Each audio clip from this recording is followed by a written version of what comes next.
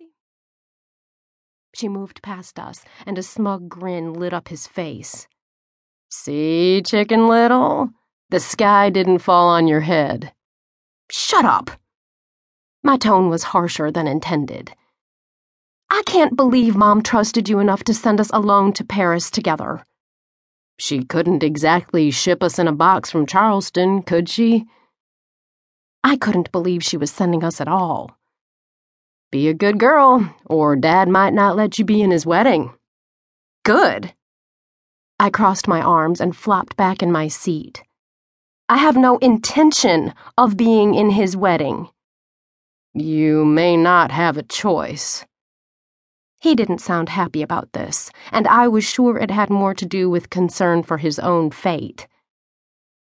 He can make me give up my summer, the one summer I actually had plans, but he cannot make me be in his wedding. I shuddered. I couldn't even imagine my father with another woman. Please. I had to quit my job at the golf course. My girlfriend broke up with me because she didn't want to hang out alone all summer. I gave up a whole lot more than you did. That was debatable.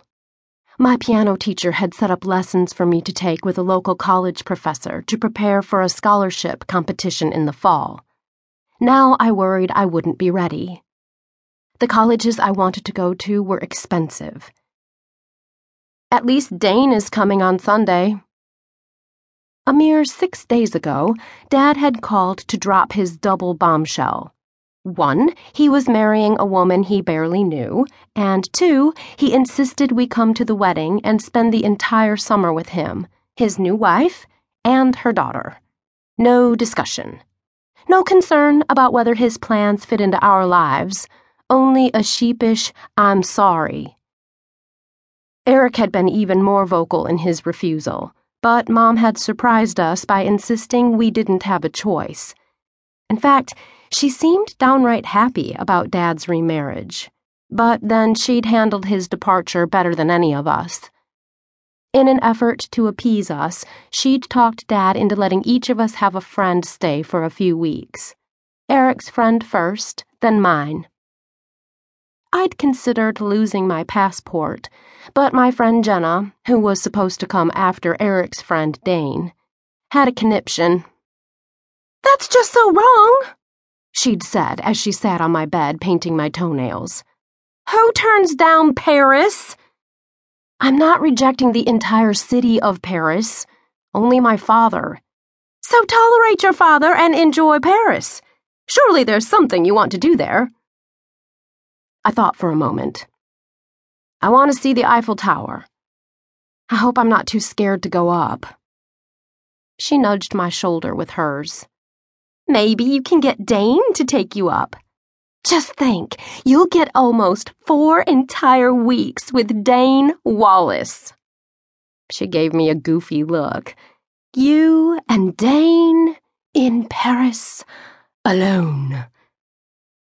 Dane got to stay longer because Jenna couldn't come until the end of July. Not that I was complaining too much. I'd been lucky because Dane hadn't been Eric's first choice. His best friend, Dylan, couldn't afford to leave his job all summer. I rolled my eyes. "We won't be alone. Remember Eric, a.k.a. the reason for Dane being there? And don't forget my new stepsister, Camille." Only her name wasn't pronounced the normal way. Dad said it Camille. "Whatever." She shifted on my bed. "Look, you've crushed on the guy for over 2 years. This is your chance. It's destiny." I gave her a serious look. "You mean it's your destiny to come to Paris the day after Dane leaves, a.k.a. the reason you're pushing this whole thing?"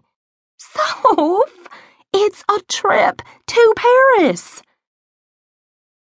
In the end, it didn't matter what I wanted. My mother was so adamant, she very well might have shipped us in boxes. The plane's nose dipped forward, and I gripped the armrests, sucking in a breath. "The plane isn't crashing, you idiot," Eric groaned. "It's called landing." "I know."